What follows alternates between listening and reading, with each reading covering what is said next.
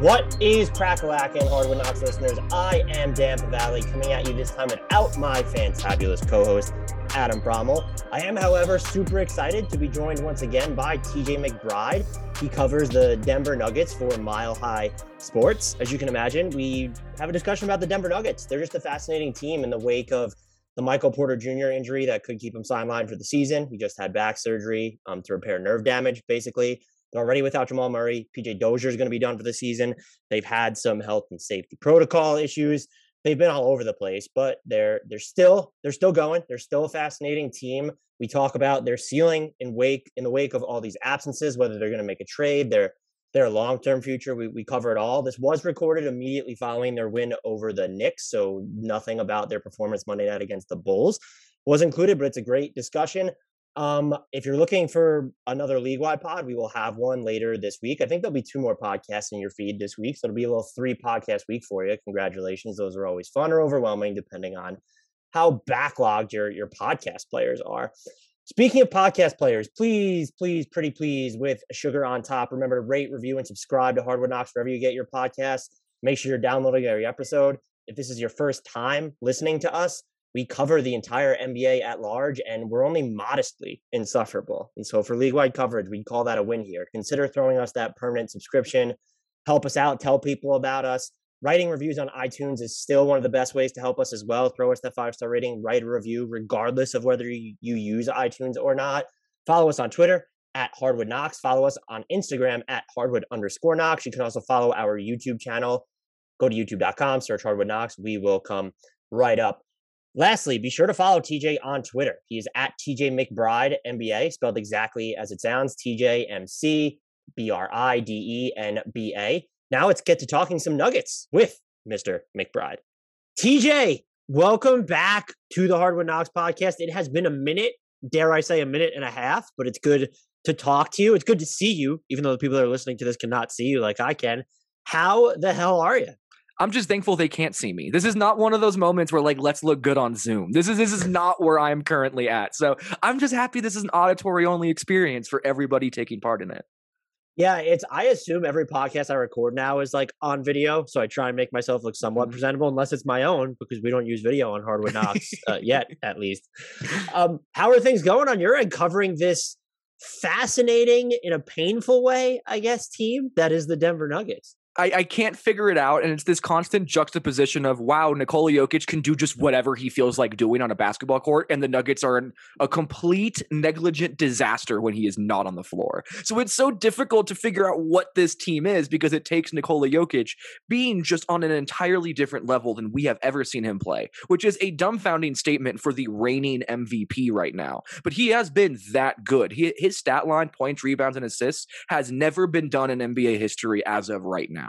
Same thing going forward with his percentages. He's shooting like 59% from the field on 26% or on 26 points per game or more, while averaging 6 assists a game. Only him and Steph Curry in his unanimous MVP season have ever even approached those numbers. So what he's doing makes no sense to me. It's mind-blowing. But yet Denver's 11-11, and they only win if they defend. And like, it doesn't make any sense to me why this team is able to do what they do, but yet they find a way to pull out wins like they did today at 11 a.m. in New York after 2 days off, being able to beat the Knicks in Madison Square Garden.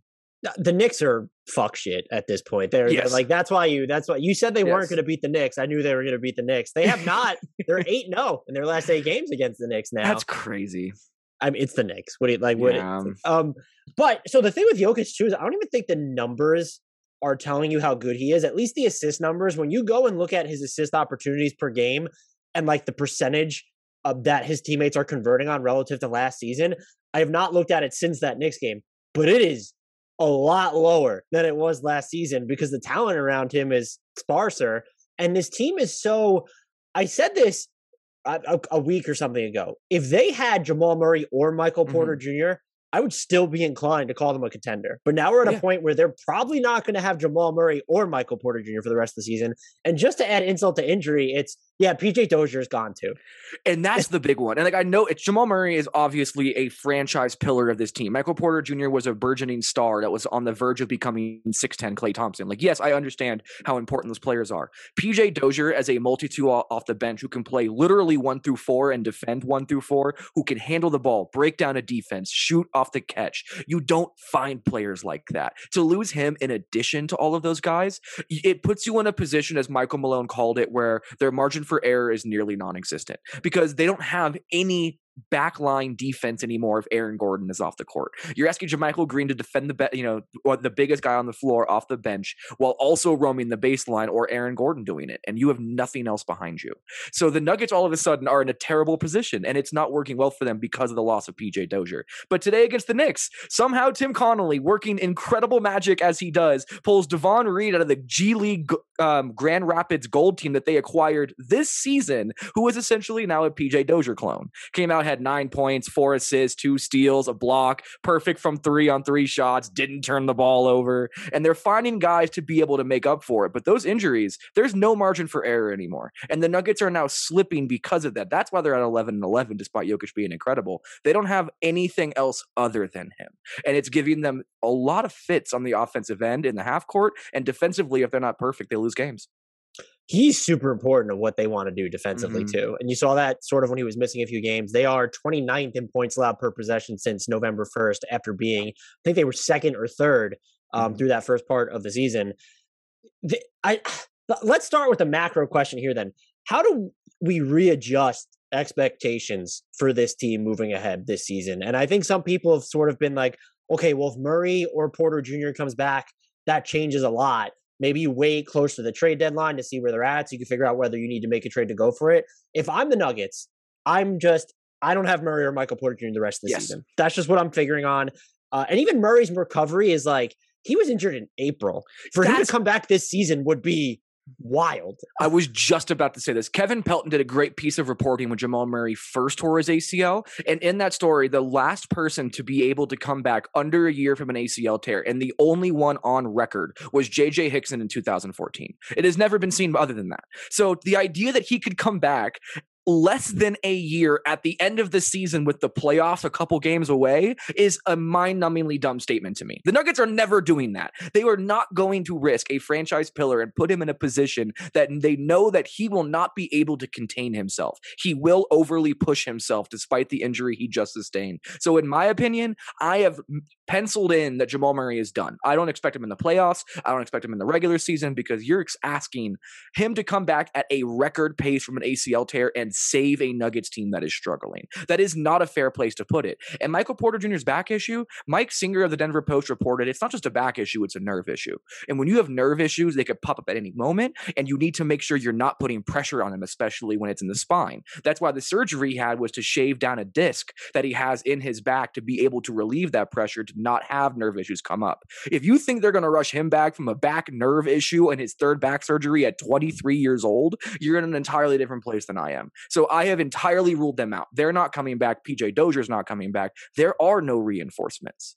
That is what the Nuggets now have to deal with. So they're not coming back. And now we're going to have to see if Aaron Gordon can step up and be an offensive player that the Nuggets need him to be. We're going to see if Bones Highland is this rookie that can actually make a run at Rookie of the Year if he's going to be able to be on the court. Like, these guys are doing really impressive stuff. But again, margin for error is so thin and there are no reinforcements coming. And also, there's not that this would ever be an excuse, but like, you now have all of these guys under contract. There's no, Aaron Gordon might leave this summer. What's going to happen with Michael Porter Jr.? You will get, if you keep the band together, and hopefully an opportunity to see all these guys play together next season or the season after, whatever. There's just no reason to rush anything at this point. And it's Jokic is 27. Murray's 24. Porter is 23, and they're all under contract. The future is still very much so ahead of them. Which player, aside from Jokic, Aaron Gordon, even I'll say Will Barton, who by and large has been really good this season. Fantastic. He was huge for them. You know, I know Jokic got a lot of Jokic and Zeke Naji, obviously, got a lot of the shine in that Knicks game. Will Barton was huge for them in the first half, just helped keep their offense going in spurts in the half court. Aside from those three players, like, who is the player now on the Nuggets that you're watching for the rest of this year that you're just keying in on, who's just super more pivotal, obviously, than he was supposed to be? So of the players that you removed are the ones that would carry the starting unit. The Porter, not the Porter, the Barton, the Gordons. Those are the players that need to keep the starting unit alive. So we can kind of remove the starting unit. The starting unit is slaughtering opponents, by the way. Yeah, they're fine. Starting lineup. They're killing people. There is nothing to worry about. It's just when Nikola Jokic is suddenly not on the court that the Nuggets have endless amounts of questions to answer. And that's why the two players that I look at that could really swing things are Zeke Naji and Bones Highland.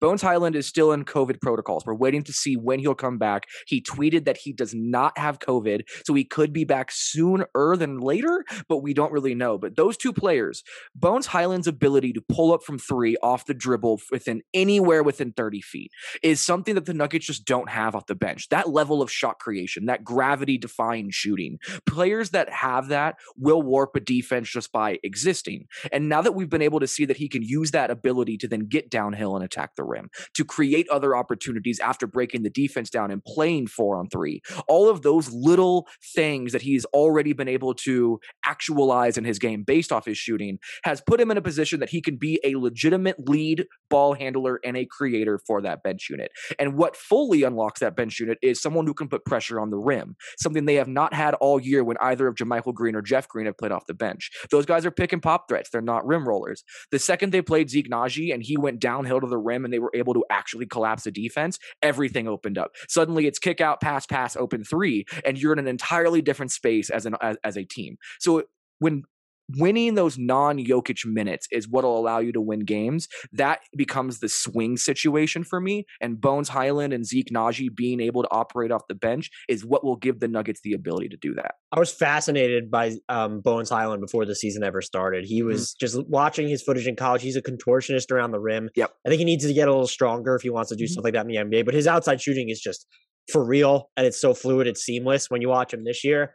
And I guess we're at this point, you can expect him to play. Like, even since the Nuggets season has kind of gone off the rails, his minutes have not been super heavy. Do you expect them to be like up and up going from here? Or is there still going to be, Michael Malone?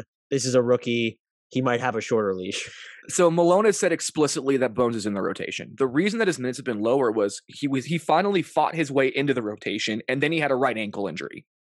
Once he sprained his right ankle, it took time to get him back up in those minutes. So they slowly brought him up to that kind of minute load. And then the COVID health and safety protocols hit. So that's kind of why the minutes have been inconsistent. I fully expect him to be their number one guy off the bench, especially with Dozier out coming back from the health and safety protocols. He is their guy off the bench. They're going to rely on him. I have a feeling he'll be the first guy off the bench to help blend the starting unit and the bench unit as well, because he's shown a great ability to play with Nikola Jokic. So I do think Bones is going to be a guy that plays between 16 and 22 minutes a night going forward if he's healthy enough to do so.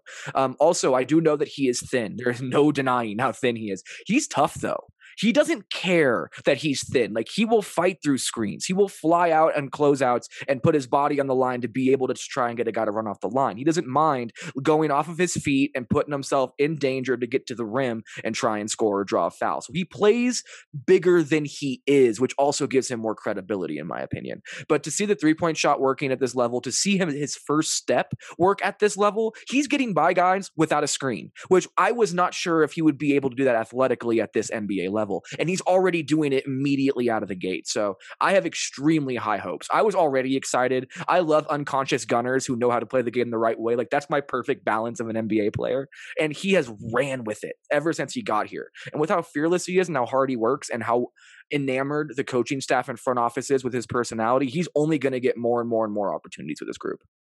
What is up with one of my just favorite underrated players this year? What's up with JaMychal Green? I have no idea. Okay. I wonder if Father Time is slowly starting to catch up. That's my honest opinion, because the shot's slower. It's clearly he's not getting to the rim very often. The post moves are no longer there. He's not fading away and pick and pops after giving a one-step jab in a face-up situation. Like, you're not seeing the versatility that he once brought.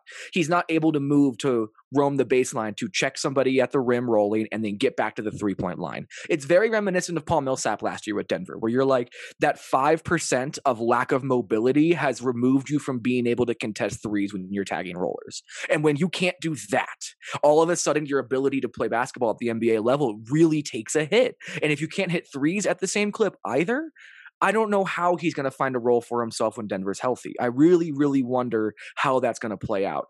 Right now, Denver needs to play him. because they don't have any guards, so they have to play bigger off the bench. So they're playing Zeke Nnaji and JaMychal Green together.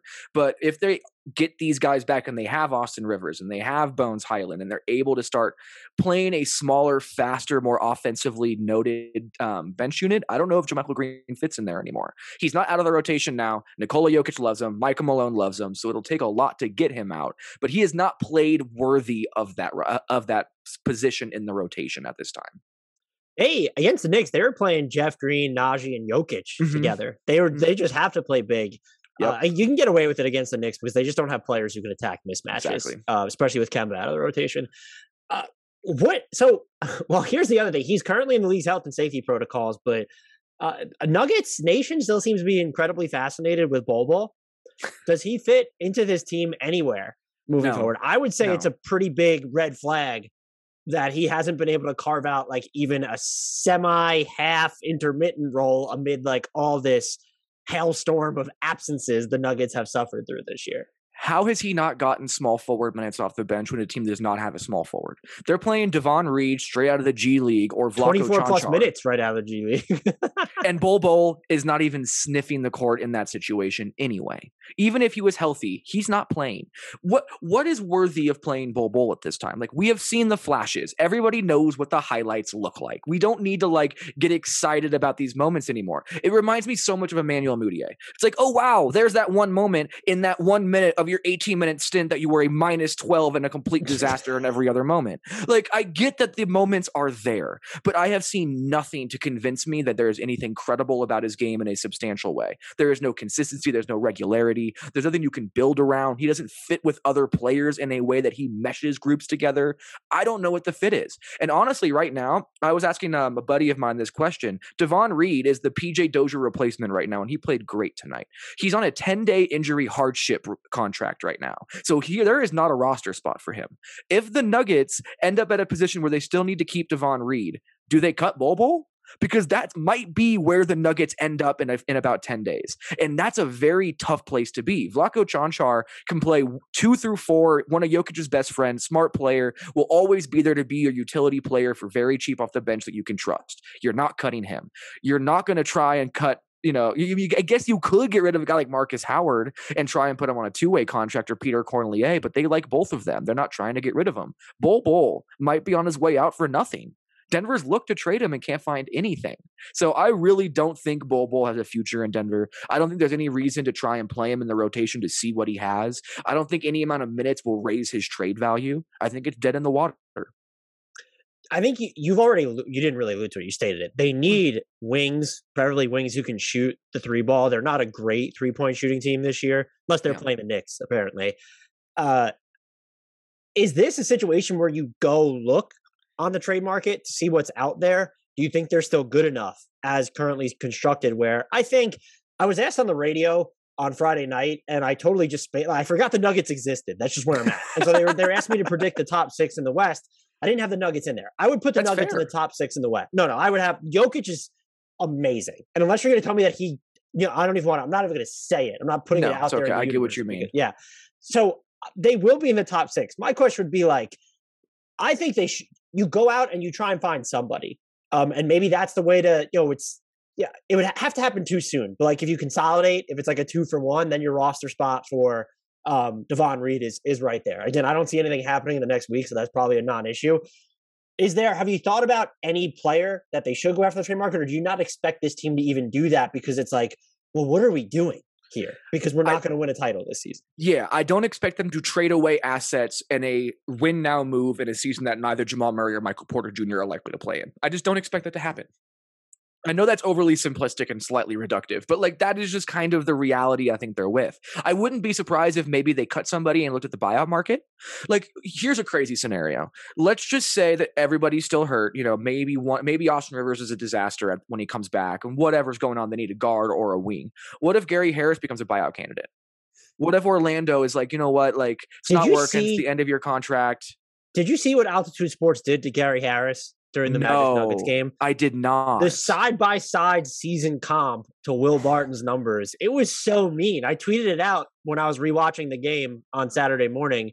It was mean. It was just, That's vicious. I did not know they did that. Nor should they. Gary Harris helped set the culture in Denver. Without Gary Harris learning how to play with Nikola Jokic, we might not know what Nikola Jokic is able to do. That's I'm not going to get on my soapbox, but regardless of that fact, a player like that on the buyout market who knows how to play selfless basketball, can shoot a little bit, can defend, can play 2 or 3 if you're playing smaller, bigger, and just understands how to play cohesive basketball, even if he's not a very talented player himself at this point.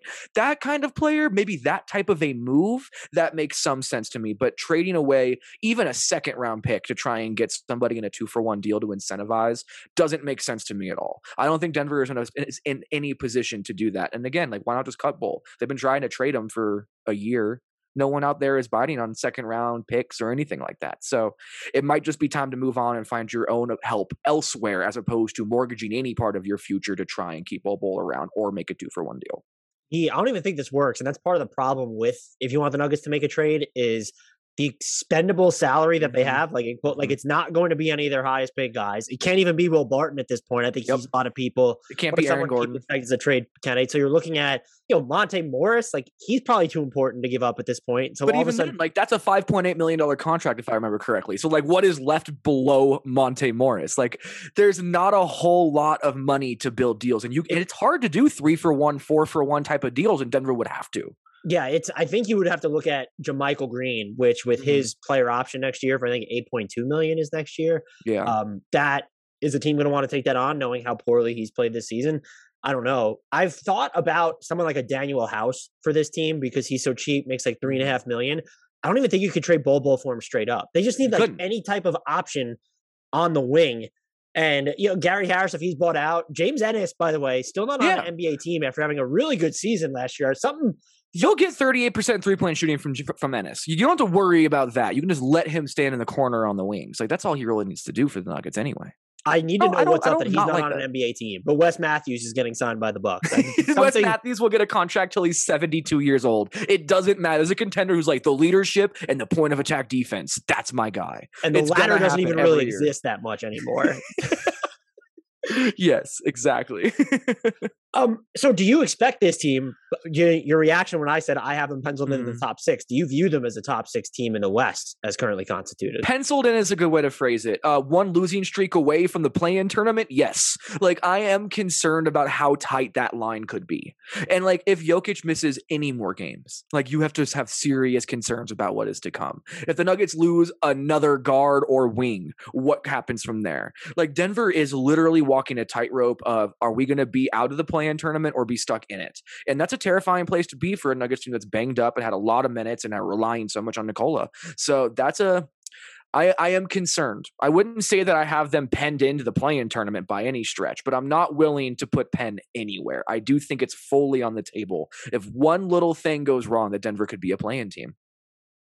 Which is just such a wild proposition for them. It's kind of why I love the play-in, though.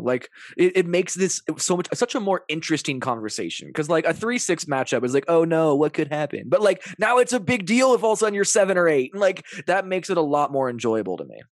By the way, the other trade name I thought for them was just if they went JaMychal Green and Bol for Jeremy Lamb, who can't get minutes in Indiana. I like that. Despite them not having TJ Warren. He's been bad this year, but he's hit his threes and he can still mosey into his mid-range jumpers. That's just they have to sort of fall into something. I'm with you. You can't give up real assets. I know people are oh, well, they can trade their 2027 first round pick or 2020. No, that's not happening. You don't do that.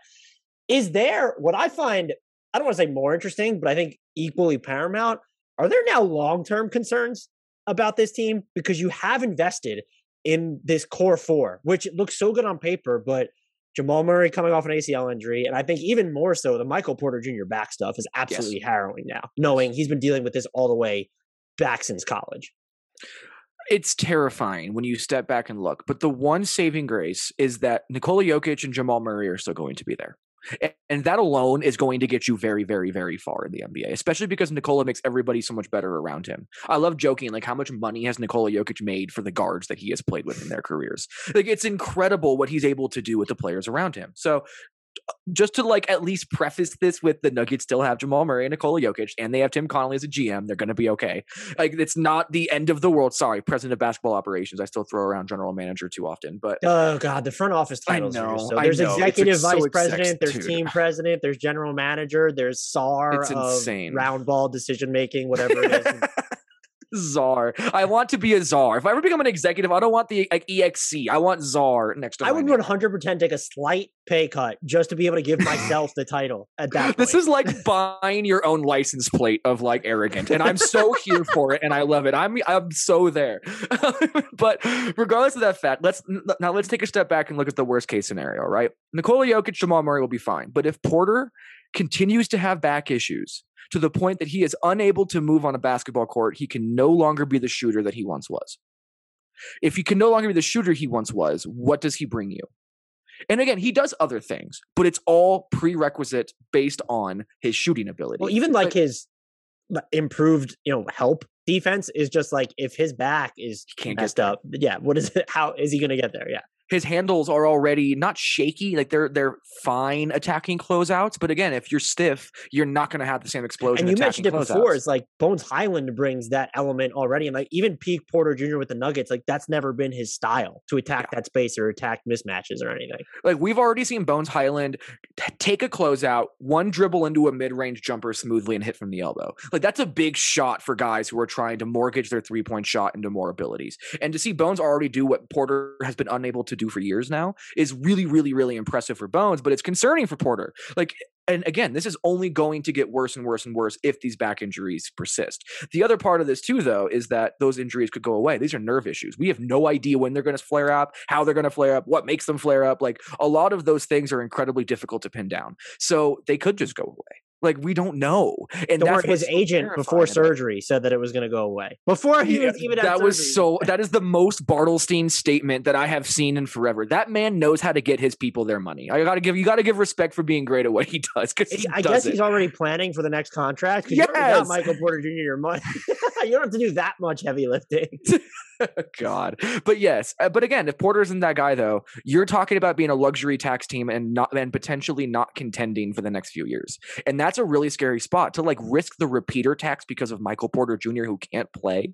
Like for a team that is not owned by a Leslie Alexander ownership group, that's a concerning thing. Like you're not going to see them buy 12 undrafted free agents and try and just sell them off to teams to get a player like Chris Paul. It's not how ownership works in Denver. Like they're going to be very, very, very frugal. So when you have that situation, does it concern ownership to kind of kick the tires down the road, try and save money, evade the repeater tax 1 year, risk a year of contention? The snowball effect is extremely concerning. And I don't know where it'll end up. Again, Porter could play, could not play. The Nuggets could be fine without him. They might not be. But this only adds more negative variables to where the Nuggets are at. And we just have to wait and see, which is a absolutely awful place for a president of basketball operations to be. Nobody wants to wait and see when it comes to these kinds of things, because you're just leaving it up to hope and dreams at this point, because that's kind of where they're at. And you don't want it to give a distaste to the team for paying the tax, which they finally committed to doing. I think beyond this season, they're just outside of tax right now. Oh no, they're looking at being like 20 million into the tax next year without making any extra moves. Like they're going to be an extremely, extremely expensive team going forward. Someone did propose to me in my direct messages, and I'll leave them nameless since they're a listener to this podcast. Ben Simmons doesn't get traded this year. Michael Porter Jr. doesn't play again this year. Are the Sixers considering a Michael Porter Jr. for Ben Simmons swap? The Nuggets aren't. That's not happening. No, I do not envision that being even remotely approachable, because one, why would you, if they're not willing to trade Ben Simmons for all of these other players and the deal still hasn't been done, trading for a guy with that kind of injury concerns of Michael Porter Jr. is not a Daryl Morey move I see happening. So that's just my first immediate thought process. Secondly, the Nuggets do not want to bring in somebody who refuses to play a particular way when Nikola Jokic is better at everything that he does other than perimeter defense, and pretend like it's just going to fit. Like he's not going to be like, okay, I'm cool being Sean Marion here. Sounds like a plan. Like I have no chance of believing that. So for me, the Nuggets, with how much they value culture, in my conversations with Tim Connolly, the type of people he wants to be playing in Denver, I don't see Ben Simmons based on these circumstances fitting that bill. I tend to agree with you 99.9%, but as someone who would probably follow Nikola Jokic into hell, I could kind of see Ben Simmons like just assimilating into whatever role needs to be fit around the team. I think if it would be a different story from one, I don't think Philly would. I think they're the team that would probably, it would be a non-starter for, just because those back injuries with Michael Porter Jr., those are, like you said, terrifying is the word. But also having Aaron Gordon there as well, like that just Ben Simmons, Aaron Gordon, Nikola Jokic. I assume Aaron Gordon would be involved as well, and they would take back another player because you can't have all three of them. There's not enough room for all three of them. Like in this scenario, I just kind of assume that he's replacing Aaron Gordon's role on the team. Are we going to get a chance to see all four of these guys play together next season? Yeah. So you think they'll all still be there? Like this is not something you don't think anything nuclear. Play all of next season. We are in an entirely different position than we should be. Like that is, again, talk about terrifying. You talk about 2 full years unable to play because of a mysterious nerve issue in his back after his third back surgery. That is every other conversation we're having becomes irrelevant at that point almost. Yeah, that's a fair point. The back stuff is really just like, I know ACL injuries are serious, and I don't want to say they're whatever, but they're just not like the career enders that they used to be. The medical advancement has made them so much more functional to come back from. It just is what it is. Anything else that you wanted to talk about to wrap up this quick conversation on the Nuggets? I still consider them a top 6 team in the Western Conference. I think, look, but aside from Utah, who's just been off at points this year, they have the second highest net rating, but there's just something just is amiss in Utah. I can't put my finger on it. They're still Utah. Like that might be it. This is how I feel about Utah. Aside from them, Phoenix and Golden State, like the Western Conference hierarchy is wide open. If you told me the Nuggets finished 4th, I would not be surprised. And that would also be, talk about building an anecdotal case for Nikola Jokic winning MVP again. Forget about he'll have the statistical case, but anecdotally, not having Porter Jr., not having Jamal Murray, even some of the other ancillary injuries, and you finish 4th in the West. I know we voters typically gravitate towards, the second or the best team in East Conference, the best player from that team is normally going to win it. That's a hell of a case for Jokic to go back to back. And so I'm just not ready to write. I don't think this team is a title contender, but I'm not ready to write this team out of like maybe finishing 4th in the West because stuff is just so screwy in the Western Conference after the top 3 right now. Yep, I entirely agree with you. And when you said, was there one last thing you wanted to bring up? Nikola Jokic's MVP case was the thing. Like, people don't realize that Nikola Jokic has taken probably 4 or 5 steps ahead defensively where he was last year. Like his ability on defense, he is no longer a player you can target. This is no longer somebody who is on the verge of making things frustrating and to the point that you can't defensively scheme around him. Nikola Jokic is a defensive plus no matter what metric you're using right now on a basketball court. And that is a massive, massive part of this because that was the only part of his narrative that didn't fit. It's like, okay, but he doesn't defend. He plays one side of the court. Like, yeah, Steve Nash won MVP too, but like that is no longer what is happening with Nikola. He is better statistically than he was last year. He is a more potent scorer than he was last year. He is leading a team that is even more banged up than last year. And on top of that, he's defending at a higher level than I have ever seen him play at in my entire life. And I've covered him since his very, very first summer league appearance for the Nuggets all the way back in 2014. So that is absolutely incredible to me what he has been able to do on a basketball court. There is the national narrative on him defensively is definitely not shifted. I would say, and you would know this way more than I would, having watched more of him than I have, even when he was at not his worst defensively, but like it's really hard for certain bigs, especially bigs of, let's say, his physical ilk, to be effective or at least non-detrimental in more aggressive half-court defensive coverages. And that's something he's, if you don't want to use the word always excelled at, like he's never been, like when the Nuggets get off to these hot defensive starts in seasons past or finish really strong, it's because he's playing well defensively, or at least not being targeted in those hyper aggressive, like this isn't someone who, if he can come up high, like there are bigs who are better defensively than Nikola Jokic that can't even do that. You try and bring like Rudy Gobert up as high as you bring Nikola Jokic sometimes. I'm not saying he's better than Rudy Gobert. I'm just saying there's always been a disconnect between, let's say, how bad he was on defense versus how actually not bad. Like it's wild to me that it's been years now. That is really what as I'm tripping over my words here, is normally it does take a while for the national narrative to catch up to reality, especially when you're in a non-glamour market. But like, it's just never caught up to Nikola Jokic. If you don't want to call him a good defender, fine. I think some Nuggets fans have gone too far. Adam Frommel, my co-host, was on this podcast it was like the third one we recorded this season. He was like, man, Nikola Jokic should be in the defensive player of the year conversation. I'm with Adam. No, I'm with Adam. At that point in time, I am with Adam. But also, like, your point is still salient, though. There's a dissonance between the defensive lowlights you see on ESPN compared to the actual defensive production that he brings to the table. The dissonance is difficult, and it makes the narrative extremely muddy. And it's harder for people who don't watch him on a night-to-night, possession-to-possession basis to realize what he actually does. And what you said before about him playing aggressively at the level of the screen, even if the screen's at 30 feet, being all the way up there on those guys, credit to Wes Unseld Jr., the current coach of the Washington Wizards, who has been phenomenal this He has year. turned their defense around. Entirely. He went to Nikola Jokic and was like, how do you want to play basketball? Like, what are we doing, Nikola, defensively? And Nikola wanted to play up at the level. That was his decision to make. And what has made Nikola's defensive leap this year such a big deal is that he's not only able to play at the level of the screen. He was a disaster dropping for many, many years because he wasn't able to change positions at a flash or take a guy sprinting at him after flying past bad perimeter defense. Didn't know how to handle it. Now he can drop, he can switch, he can hedge, he can blitz. They can just play at the level all game. He has diversified his defensive skill set and the different schemes they can play to a point that they can play any defensive scheme. And now they can sit in a half-court offense or against a half-court offense and actually manipulate that opposing offense to push them where they want them to go because Nikola Jokic is so good positionally. And they can do that in a drop, hedging, blitzing, whatever. And they did not have that ability even last year. That's the biggest leap defensively from Nikola because he does like playing at that level of the screen. But to get him that good dropping when you need to be able to drop in the playoffs is a big, big, big, big deal in my opinion.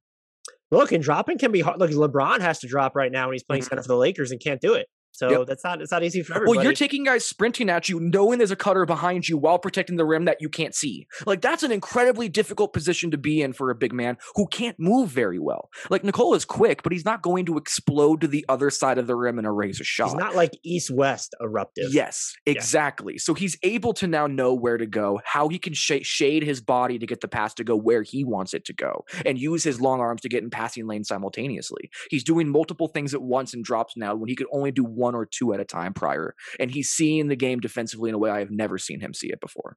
And there's also, like, I don't think people respect how hard it is to be so mission critical on both ends of the floor. And I think it's why, you know, people appreciate what Giannis has done, but like Drew Holiday is a perfect player where he's been underrated for almost his entire career because it's like, do you understand the workload this guy has to carry on defense in addition to what he's already been on offense? And so I do think Nikola Jokic is better on defense.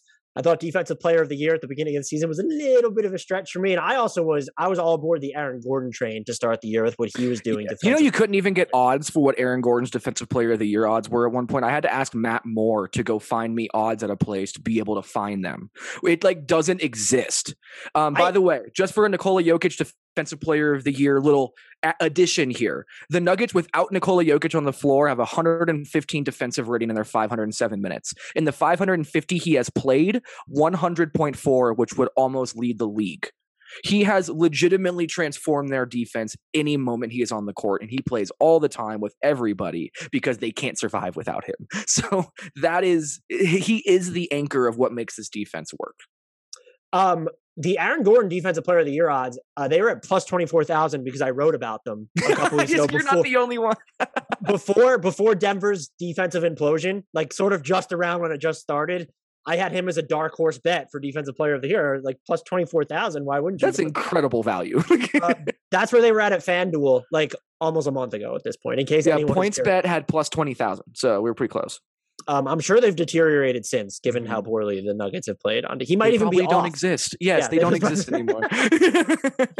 TJ, this was fantastic as always. I'm really happy I was able to catch up with you and just go in. The Nuggets are, like I said, they're morbidly fascinating because they're still good. They have Nikola Jokic, but they've been hit so hard. And it sucks because I think even last year, Zach Lowe has said this, but I think a lot of other people in the same camp where it's, after the Aaron Gordon trade, there was that thought of they could be title favorites or they're at least one of the 2 or 3 most serious favorites in the West. And I think even this season, you could have talked yourself into the same boat where it's, okay, Warriors, Suns, because the Nuggets with Michael Porter Jr., but without Murray, had Michael Porter Jr., clearly his back stuff was bothering him all year because he was a disaster. Borderline atrocious. So, but having they just still looked like a team that could make noise. It just sucks to see this be derailed, and hopefully everyone will be healthy for next season for them. I'm very close to predicting that they finish fourth in the West, though. That says probably more about my distrust in the rest of the West. But Nikola Jokic is that good. And look, I love me some Monte Morris. Aaron Gordon's been really good on offense the past couple weeks. Really, I've never seen Aaron Gordon play this well offensively. His intent going to the rim, whether he's playing with the ball in his hands and just driving, or if he's playing in a pick and roll and setting the screen and rolling, or just cutting from the opposite side of the court. Like, he is so hyper aggressive, and not just aggressive, but efficient and calm and understanding what his role is. He looks so comfortable right now. It's the best I've ever seen him play. And it's the middle of a year, and he's playing in games that matter, because I did feel like this would happen from him in Orlando about 30 to 45 days after they were eliminated from playoff contention. He would always just have these stretches to close the year in these meaningless games where be like, man, if that's what Aaron Gordon can be, he's going to be so good. But he's been legitimately impactful for a team that is in the playoff hunt. TJ, you're able to tell our listeners where they can find you and your work, please. Yeah, you can find me being insufferable on Twitter at TJ McBride NBA. You can find my freelance work over at Mile High Sports and Play Colorado if you wanted to get some betting advice. And that's about all I'm doing these days, other than talking to you about hoops. So hit me up on Twitter if you need anything. Thanks again, TJ, so much for this. This was great as always. And I think you can rest assured at this point, I'll be pestering you again in the future. I cannot wait. Talk some Nuggets Hoop later.